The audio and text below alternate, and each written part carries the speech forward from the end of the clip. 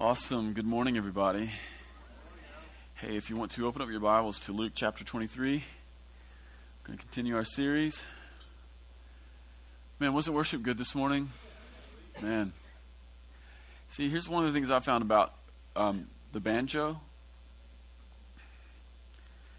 It's impossible to be sad around a banjo. Like, if you can be sad around a banjo, you got problems. It's just so much joy on it. That's awesome. We sang something this morning that's incredible. We sang such a great declaration this morning. Everything I ever wanted, I have found in you. Whoa, come on with that. You can take that one home, all right? Sing that every day. Every day. Because the truth is, even to the degree that not every desire we have is found in Jesus, every desire we have points us to the greater desire that we actually have in Jesus. Every desire that falls outside of the person of Jesus is actually just the Spirit of God trying to wake us up to the only place that can satisfy. It's a powerful word. You should sing it. Has nothing to do with the message. Awesome. Luke chapter 23. We're going to continue our series here at the Vineyard on the Passion of Jesus. It's our third message in the series. And we're investigating the Passion of Jesus, because it is nearing the time. We're nearing Holy Week, and we're nearing Easter, so that'd be one reason. But we're also talking about the Passion of Jesus because here at the Vineyard, we want to be passionate people. And that's the kind of people we are here at the Vineyard. But we want to be a particular sort of passionate people, if I can say it this way. There are all different kinds of passion, and we've talked a little bit in the last few weeks about the different varieties of passion. We've talked about zeal, like having zeal, like intense feelings. Zeal that goes beyond logical conclusions. That's considered passion. There's ardent love, that's passion. There is deep commitment, that's passion. But then there's another aspect of passion, and it's the one that's found in Jesus specifically, and it's the willingness to suffer. It's the willingness to embrace the pain. And we want to be people at the Vineyard who embrace passion at Jesus' level. We want to be zealous, we want to be deeply committed, we want to be crazy in love, and we want to be people who are willing to embrace the pain. Does this mean that we go out and we look for the pain? No, that's stupid. That's stupid. The pain is not the point. The point is to follow Jesus, and in following Jesus, there will be pain, and we will embrace the pain because we will not stop following Jesus. Does this make sense? That's the passion we want to have at the Vineyard. That's the passion we want to have. And so this morning, we want to pick up the text again, starting in verse 26, and we want to meditate further on the passion of Jesus. Let's look at verse 26. Such an important verse.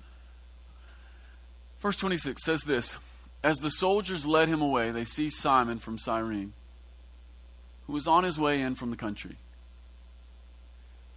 and put the cross on him and made him carry it behind Jesus. We'll stop right there.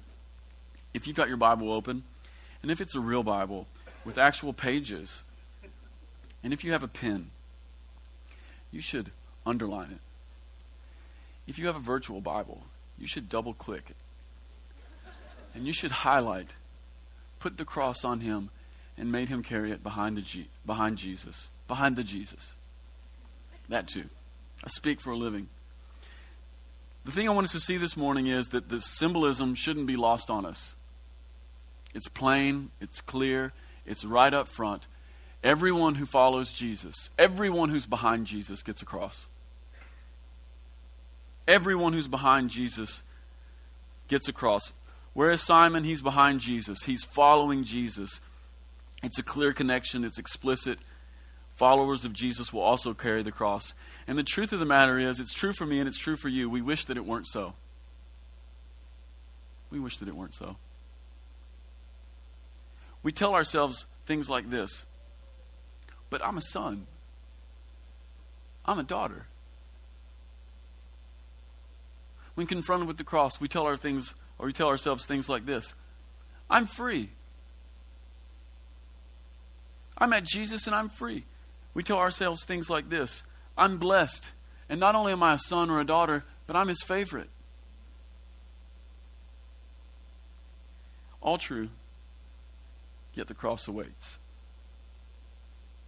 You see, if the Son of God, very freedom in human skin, blessed like no other in history, the apple of the Father's eye, favorite upon favorite, if he had a cross, will not the sons and daughters who follow him have one as well?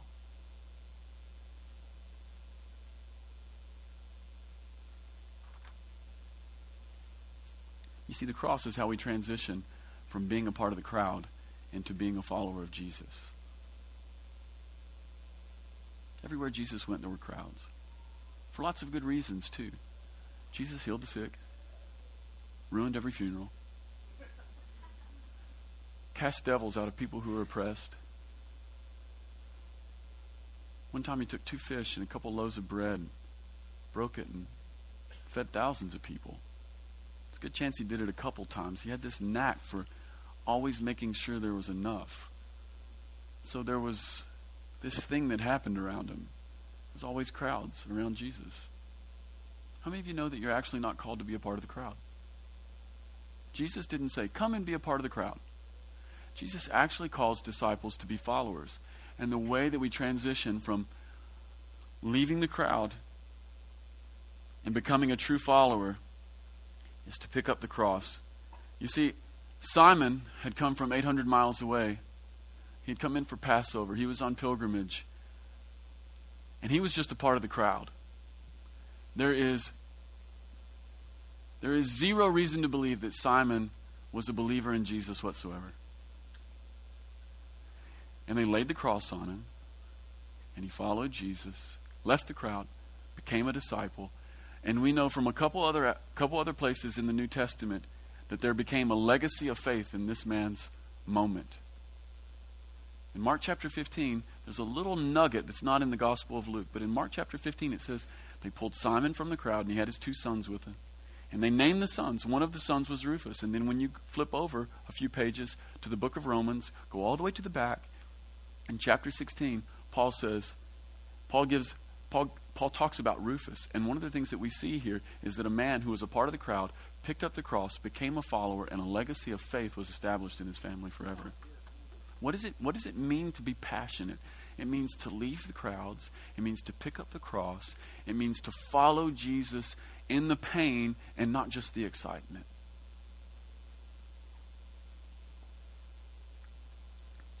So you might ask this morning, what is the cross?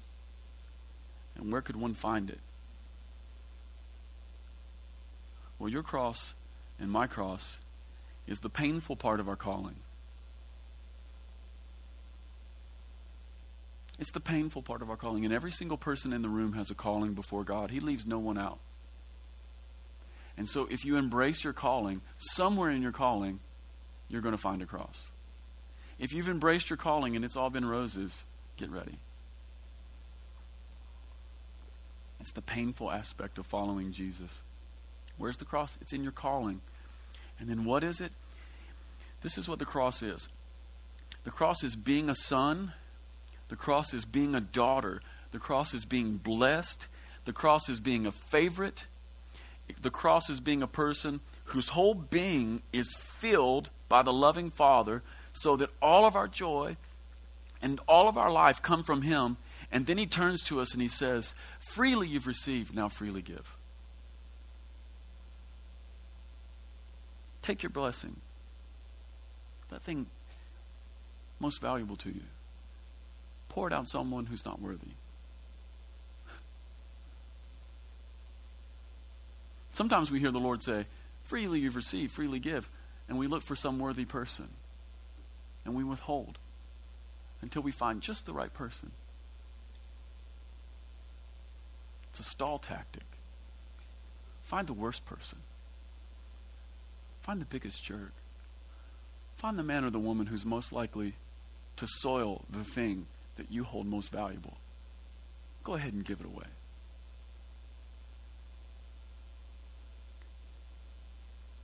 Picking up the cross is taking our blessing and giving it away. We're blessed to be a blessing, just like Abraham. In Genesis chapter 12, God comes to Abraham and He says, why don't you leave your whole family? Take your wife. I'm going to lead you out to a place that you've never been before.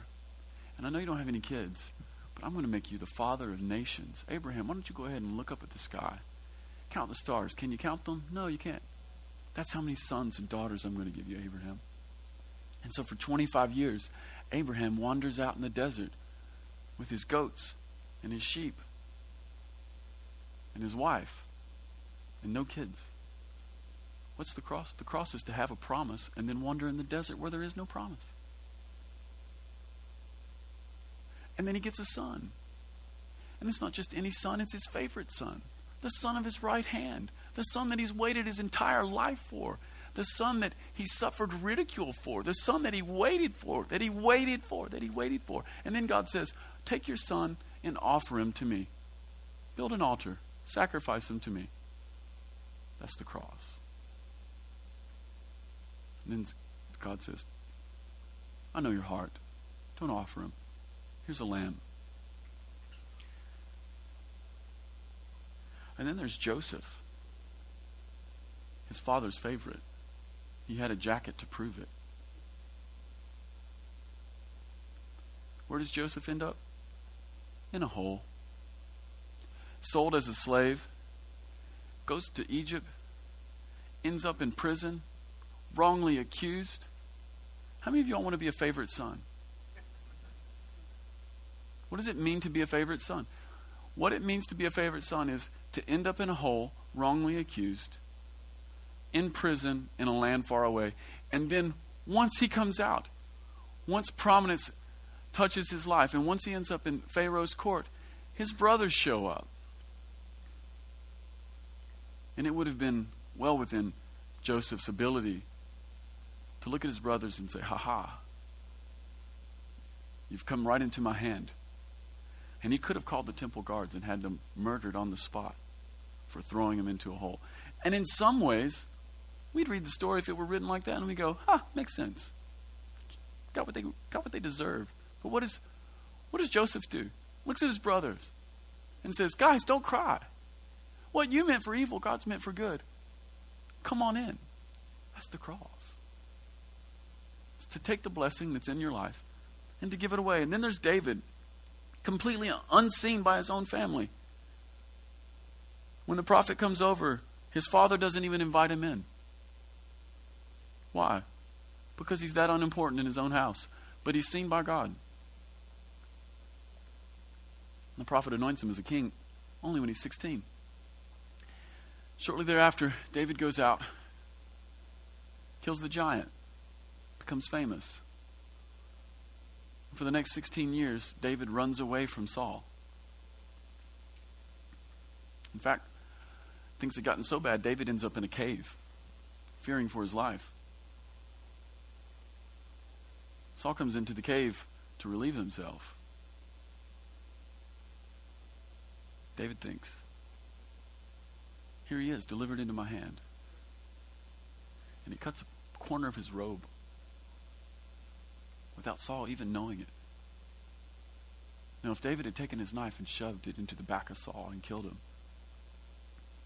we would have read the story and we would say, makes sense. God was coming to him. This guy threw spears at a young boy who was only 16 years old playing harp. Got what he was coming. But David didn't. Cuts a corner off. Lets him go. Blesses him the rest of his life. David's heart is smited for even cutting the corner off. And then later, when Saul and David's best friend are killed, and everyone else in Saul's family is killed, only Mephibosheth is left. And David says, come and sit at my table. Even though your whole family has hunted me down. That's the cross. See, the truth is this morning is that he's actually made you a child. For everyone that believes, he is called children of God. And so he's made you a child. And he hasn't just made you a child, but he's made you free and he's made you blessed. And he's made you a child who is free and blessed so that you'd have actually something that's valuable to offer. It's the crazy part of the gospel, is that he takes people who have nothing, he gives them everything so that you can give it back away.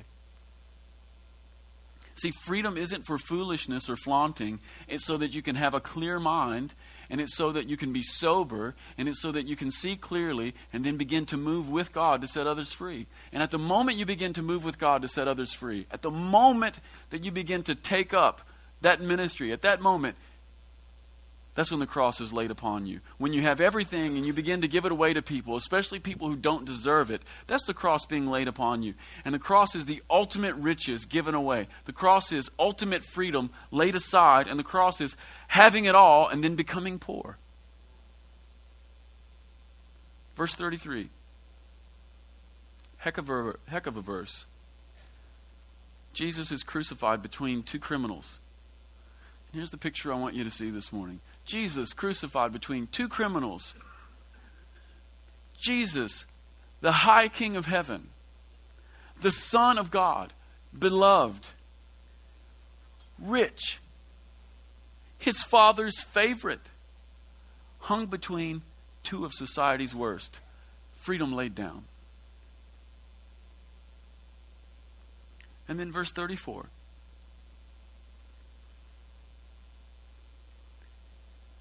Jesus said, Father, forgive them. They don't even know what they're doing. And then almost a throwaway line, it says, and they divided up his clothes by casting lots. And so Jesus, the favorite Son of God, high King of heaven, so rich, has his last possessions taken from him and gambled away, losing even his clothes, hung naked on the cross. Jesus, the favorite Son of God, high King of heaven, so rich, now so poor, not even a garment to his name. You see, he became poor so that you and I might become rich. This is how that kingdom of heaven thing works. The scripture says in 2 Corinthians chapter 5, verse 21, that the one who knew no sin became sin, that we might become the righteousness of God. You see, followers of Jesus are those who are laughing, but they're laughing with tears in their eyes.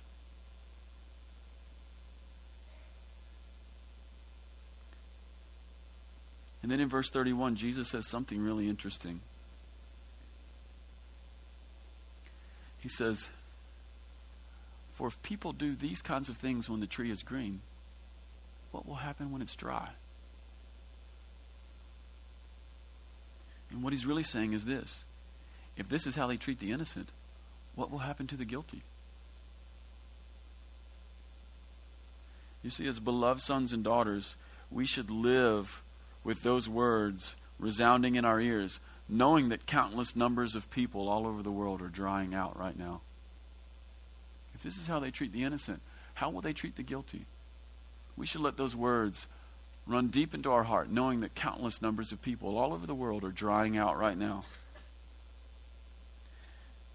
And that our life, the part that we receive from God, is the sap of heaven running through our veins, beating in our heart, filling up our lungs. And we have it not just so that we might escape the fire, but we have it so that we may have some sap to offer people who are drying out.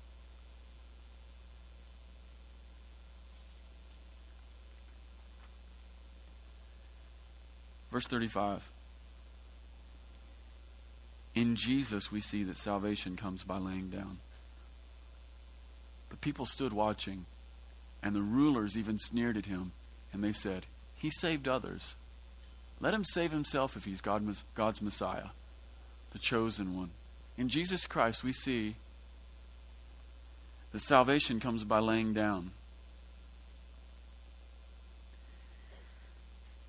We see that in the kingdom of heaven, weakness is actually strength. It runs counter to everything we believe. 2 Corinthians chapter 5, verse 19, it says that God reconciles the world by not counting their sins against them. He could have, well within his rights. But he chooses not to count men's sins against them, and in doing so, he chooses mercy. In the kingdom of heaven, mercy triumphs over judgment. In the kingdom of heaven, silence triumphs over argument. In the kingdom of heaven, losing triumphs over winning. And in the kingdom of heaven, giving over receiving and weakness over strength. Jesus on the cross saying nothing. Jesus on the cross having insults thrown at him. Jesus on the cross, life laid down, strongest, God's favorite son.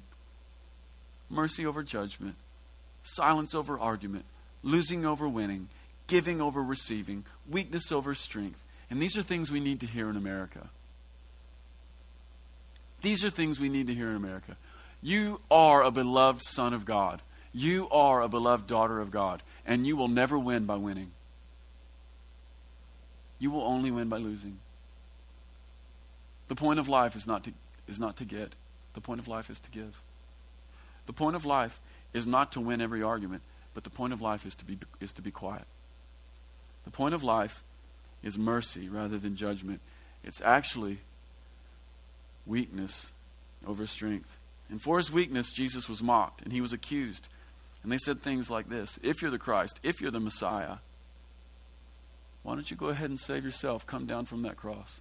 Sounds a lot like the devil in the Gospel of Luke when Jesus was in the wilderness. The devil says, if you're the Son of God, tell these stones to become bread.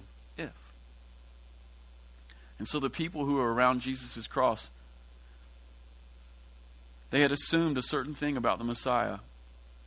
And their assumptions about the Messiah ended up clouding their hearts, and they caused a profound blindness to come upon them. So much so that even though the very Son of God was in their midst, they thought he was a criminal.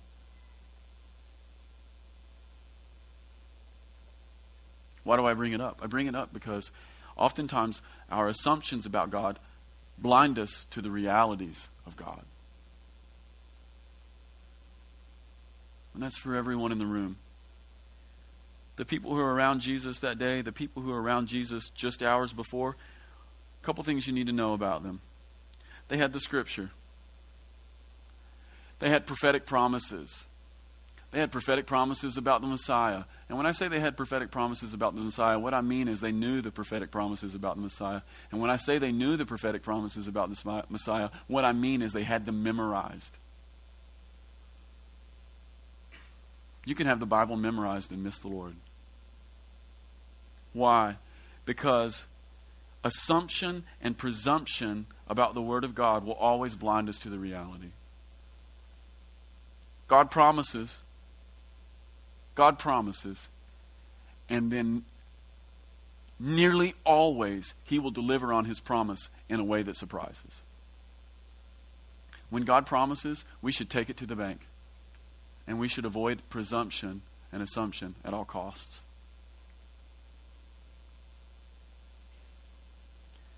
In Luke chapter 4, after Jesus tangles with the devil, He gives a sermon, and people are blown away by His sermon. It's the first sermon He's ever given. But shortly after being blown away by Jesus' sermon, the people begin to ask a question. Isn't this the carpenter? Isn't this the guy who built cabinets? Isn't this the guy that built the kitchen table?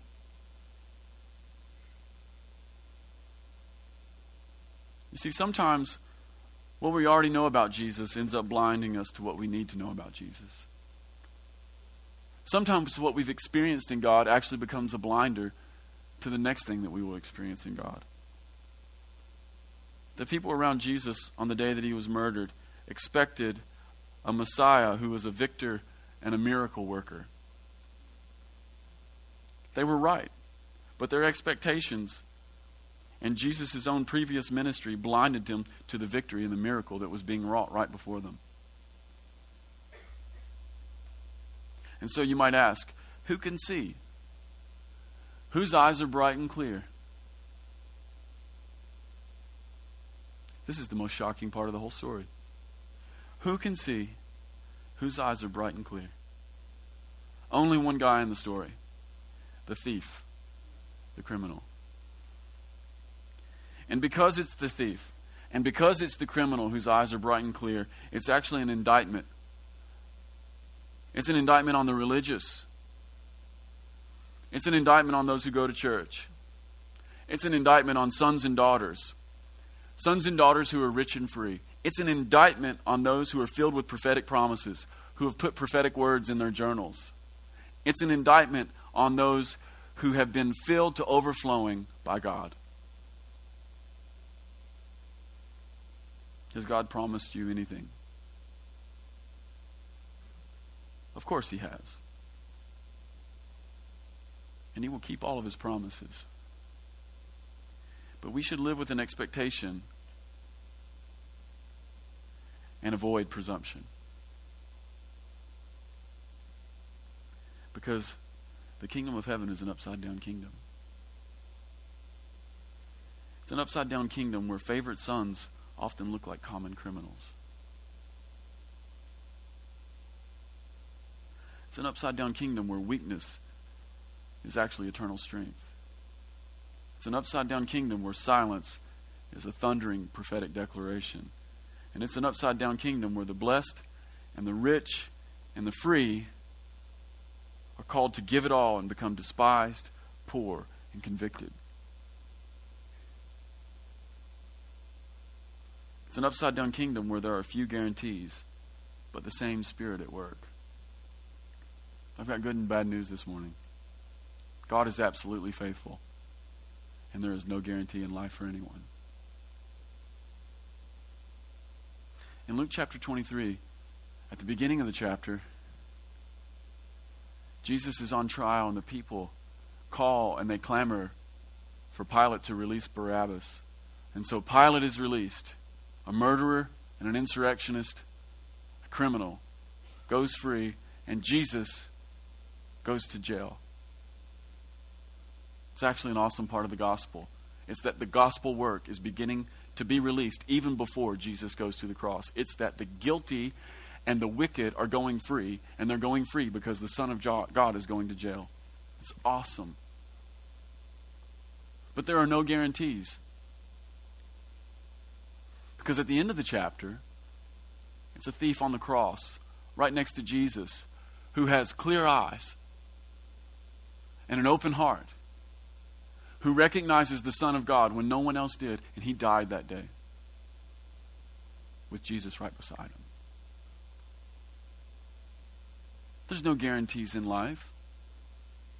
The freedom of the Lord may work and set you free from jail. You may go free. Things may get unspeakably better in your life, or things may get unspeakably more difficult. Things may change or things may not change, but the good news is that Jesus is in it all, and he's right next to you, and there's a promise of paradise for even people whose circumstances do not change. See, we want to embrace a gospel where there is no cross. We want to embrace a gospel where things only get better. I'm here to tell you, things don't always get better. You could live 80 years and things may not get better, while your next door neighbor may be set free, tons of money, everything go right, and everything goes wrong for you, and God can be in both of it. And don't confuse what I'm saying. Jesus didn't put this criminal on the cross. If your husband gets sick and dies, it's not Jesus who made him sick and die. Jesus isn't shoving suffering in anyone's life, but there are no guarantees in life. The one guarantee is that Jesus will be in the midst of it all. Why am I bringing it up?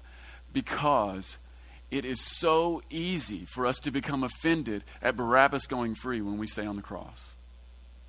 We'll become blinded by what God has done in one place and miss what he's doing, and will not see the Son of God right next to us. We'll see him as a criminal. People all over the world see the Son of God as a criminal. Why? Expectation and presumption gone amok. Holding God to standards that are irresponsible. If God has made you a promise, he will deliver. How he delivers, who knows?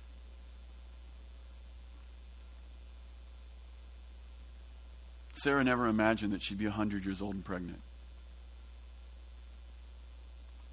When your promise arrives, it'll come in a way you never imagined.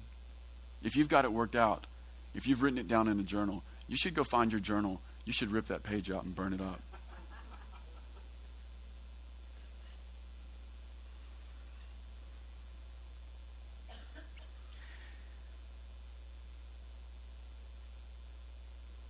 You see, the call this morning is to be careful about judging the work of God and to be careful about how things appear. You just might miss the point. Because the freedom of God is a multifaceted diamond. Don't let one side of the brilliance blind you to the whole stone. You see, in the kingdom of heaven, his disciples are those who are laughing with tears in their eyes.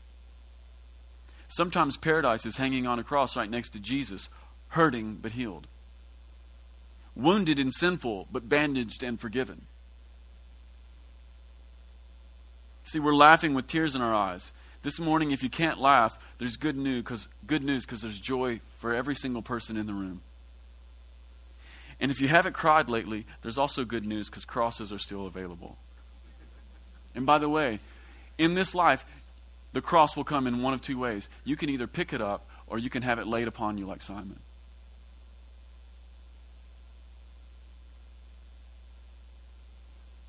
I believe there's a reward for people who pick it up. Jesus has a crown that no one else can wear because he picked it up.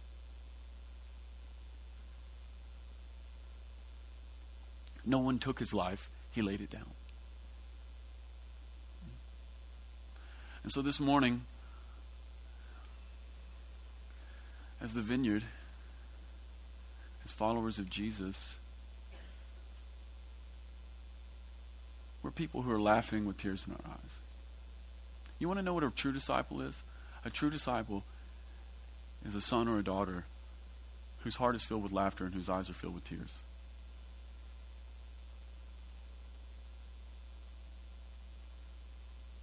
The work of the cross is already being released all over the earth. And it makes us laugh, brings great joy.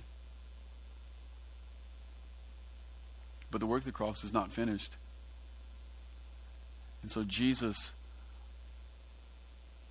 lays that work upon his own disciples, those who are courageous enough to come and follow him. And it is a heavy burden. It'll bring tears to your eyes. Those disciples of Jesus who are always laughing, I don't trust them.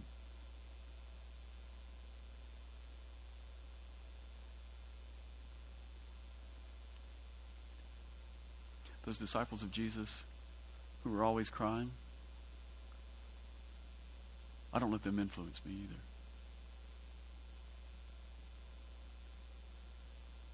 The truth is, even now, until Jesus returns and his kingdom comes in fullness, we live in the brackish waters, like a river that is run out to the sea. Fresh water into the ocean. And we stand in the Gulf. And some days when we dive down, we get a mouthful of something sweet. And then other days we dive down and we open up our eyes and it's mostly salty and we come up half blinded and face full of tears. Stand in the brackish waters where on one side it's sunfish and bluegill.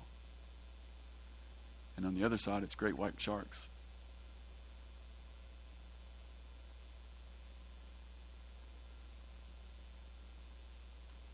We cast our line out,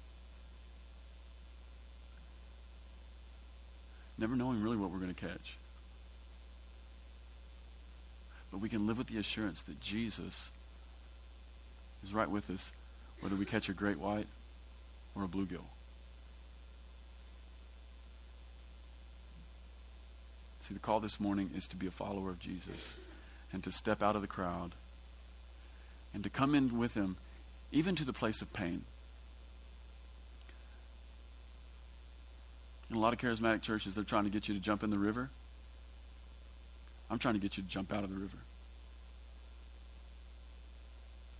I'm trying to get you to come into the Gulf, into the brackish waters where real life actually exists.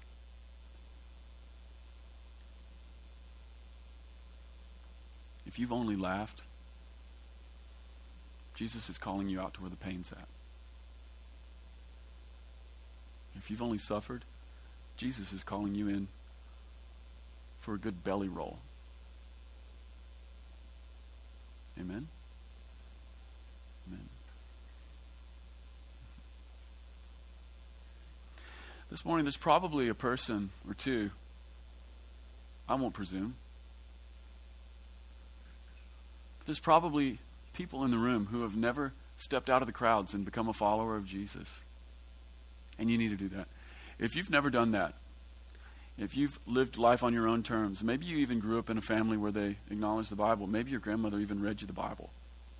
Maybe you even went to church, but Jesus was just never real to you. He was just someone on the periphery.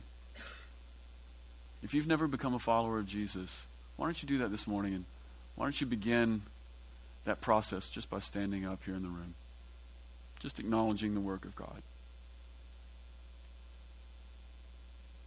Anyone?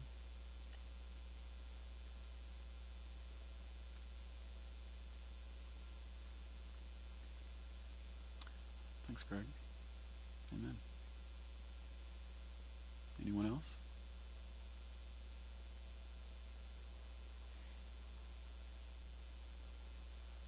Amen. Greg, we want to pray for you afterwards, okay? All right, why don't the rest of you stand up? Put your hand on your heart.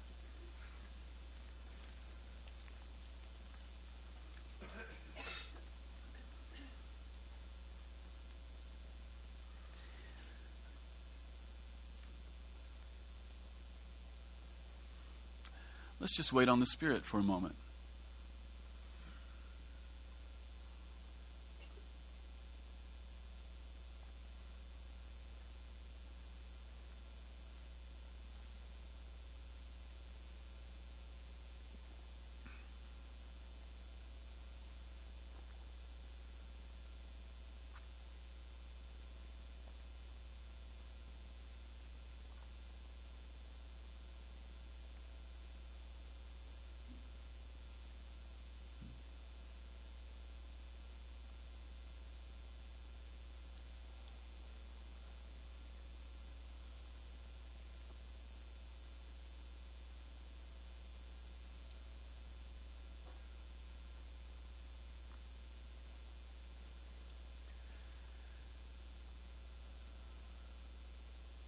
Spirit of God, we wait on you this morning. Spirit, we invite you into the room, and we invite you to come and do a deep work.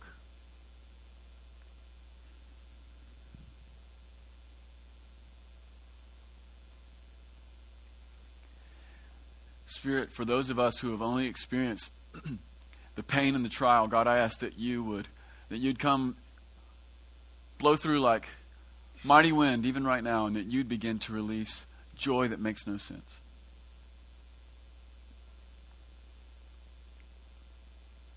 From the inside, rivers of living water.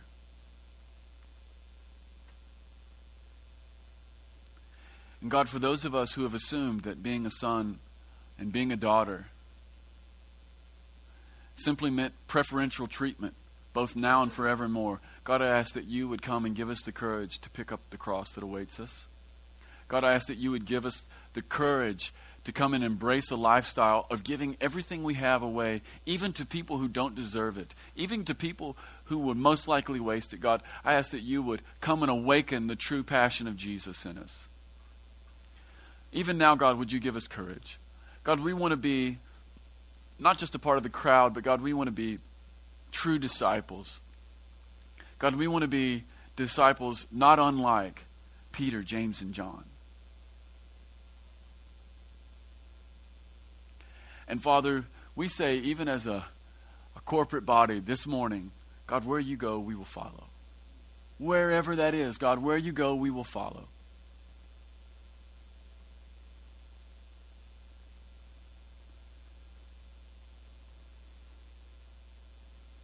Now, Spirit, I ask that you would